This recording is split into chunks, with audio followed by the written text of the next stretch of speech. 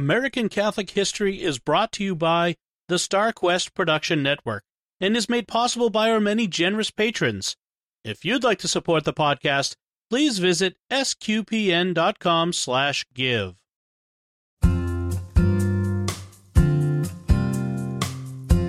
Hello, and welcome to American Catholic History. If you like our podcast, be sure to rate us and give us a review wherever you get your podcast. I'm Noelle Heaster-Crowe. And I'm Tom Crow. Today, we're talking about a fun subject since we're both baseball fans, though a little bit sore in my case because I'm from Boston.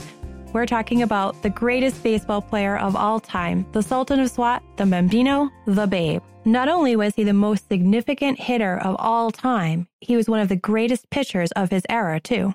And he lived like he hit home runs, spectacularly. He had almost no discipline to rein in his appetites, and he lived a life of indulgence.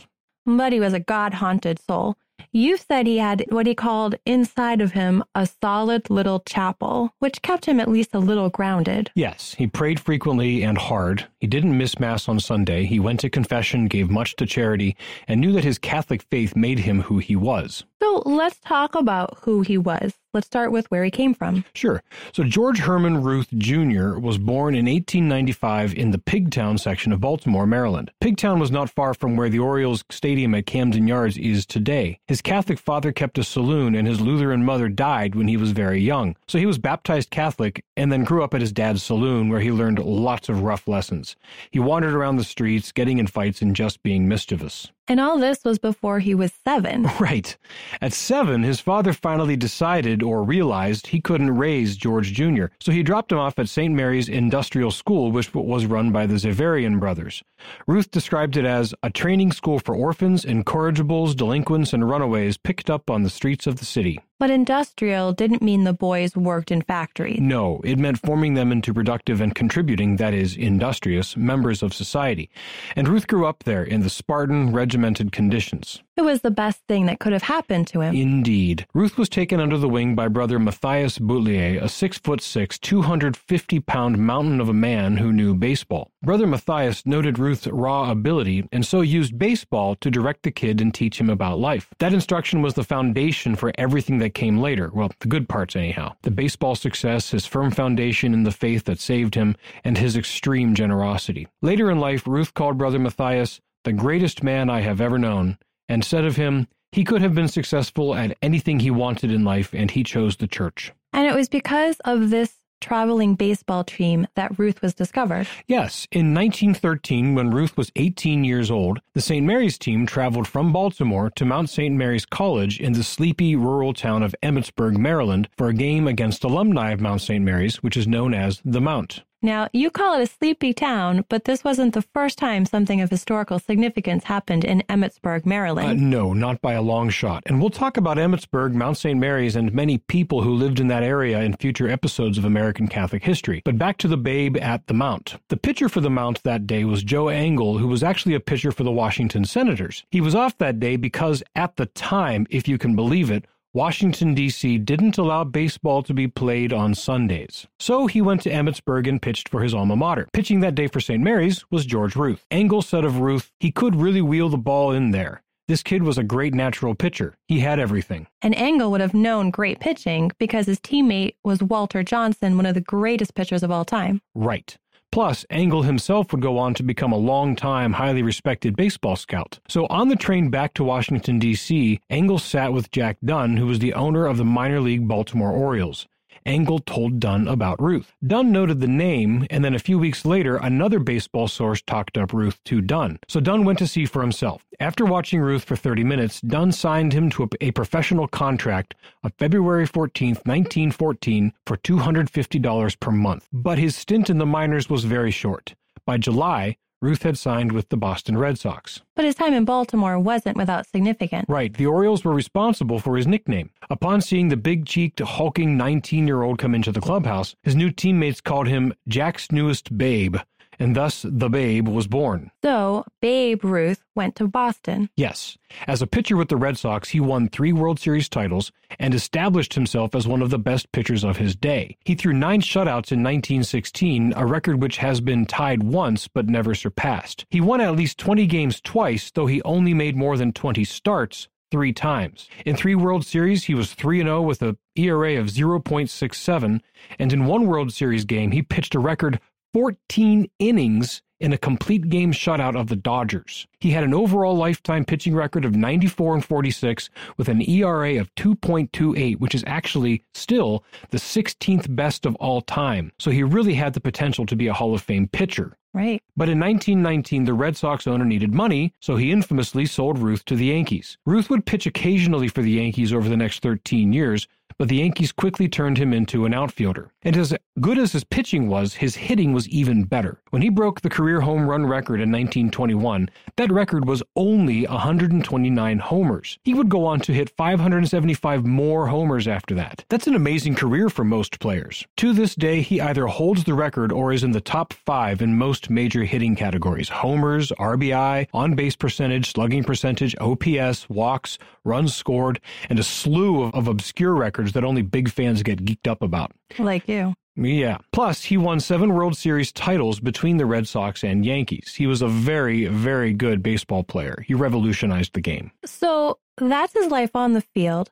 Let's talk more about his life off the field. As mentioned at the beginning, he accomplished all of that while living larger than life off the field. Yes, there was much indulgence and debauchery, but there was also much repentance, generosity, and reaching for goodness. He got married in 1914 within months of arriving in Boston. It seems he was trying to establish the good, safe life that he knew he was supposed to lead. His wife, Helen, was also Catholic. They bought a farmhouse in rural Sudbury, Massachusetts, and attempted to live a normal life. They adopted a daughter, but Ruth didn't quite know how to settle down. Especially now that he had money and fame. And when he was sold to the Yankees, he soon became the biggest star on the most famous team in the glitz and glamour of 1920s New York City. It only got worse. Women, drink, parties, food, everything to feed the appetites. The Babe would party all night and go hit a homer the next day. If it was a Saturday night party, he'd be up in time to get to Mass, with confession beforehand, then he'd go hit a homer. His roommates would quip that they didn't room with Ruth, they roomed with Ruth's suitcase. In the early 1920s, Helen decided she just couldn't handle it all any longer, and she moved with their daughter back to Sudbury. The two never divorced, both being Catholic, but would live mostly separated until Helen died tragically in 1929. In 1922, the Babe befriended an actress and model named Claire Hodgson. Babe and Claire became good friends and remained mostly just that until after Helen died. 3 months later, Babe and Claire married. They would remain married and together for the rest of Babe's life, but Babe was no more faithful to Claire than he had been to Helen. So while he had a tough time being true to his vows, he recognized they were vows and could not be set aside. Right. By all accounts, he loved Helen and later Claire. He just didn't have the discipline to be faithful. His tendency towards extremes had a positive side, however. Yes, he was extremely generous with charity, particularly when it came to disadvantaged children. He would spend hours signing autographs until every baseball was signed and would visit youth in hospitals and orphanages all over the country. When games ended, he'd frequently go from the stadium to the sandlot to play pickup games with kids in the neighborhood. He gave copiously to many orphanages and schools, particularly his old school St. Mary's, and even bought a really nice Cadillac for Brother Matthias, a car that would cost about $70,000 today. He had joined the Knights of Columbus, the Père Marquette Council 271 in South Boston, and remained as active a member as he could. His agent, Christy Walsh, was also a Knight. Ruth and Walsh worked with Knights councils across the country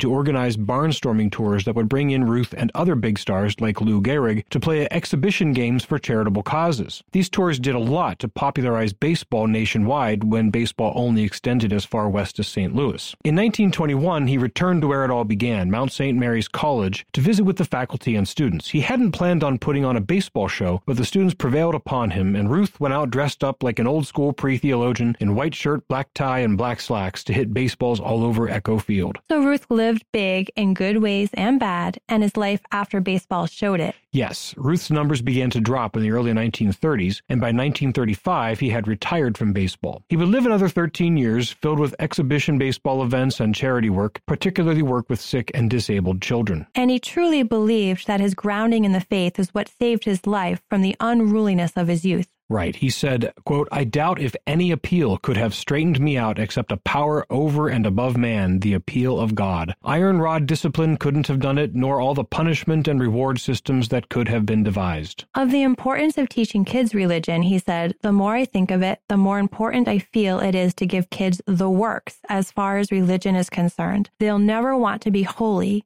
They'll act like tough monkeys in contrast, but somewhere inside will be a solid little chapel. Yes. I love that image. I do too. I really do. He really had a very prodigal son sense of faith. He said, "The lads who get religious training get it where it counts, in the roots. They may fail it, but it never fails them." Babe Ruth was diagnosed with throat cancer in 1946, and while waiting for surgery, he received a letter from a boy. The boy wrote to Ruth, "Everybody in the 7th grade class is pulling and praying for you. I am enclosing a medal, which if you wear will make you better. Your pal, Mike Quinlan." It was a miraculous medal, which Ruth asked to have pinned to his pajamas, and pledged to wear it until he died. Ruth survived another 2 years, dying of cancer on August 16, 1948, at just 53 years old. 15 months before he died, he established the Babe Ruth Foundation to carry on his work helping children, particularly those with cancer and other diseases. Upon his death, a lot of his money went into that foundation so his work could continue. Before he died, while facing the cancer, a priest came to see Ruth in the hospital and heard his confession before bringing him communion the next morning. Ruth said of that confession, "As I lay in bed that evening, I thought to myself what a comforting feeling to be free from fear and worries. I now could simply turn them over to God."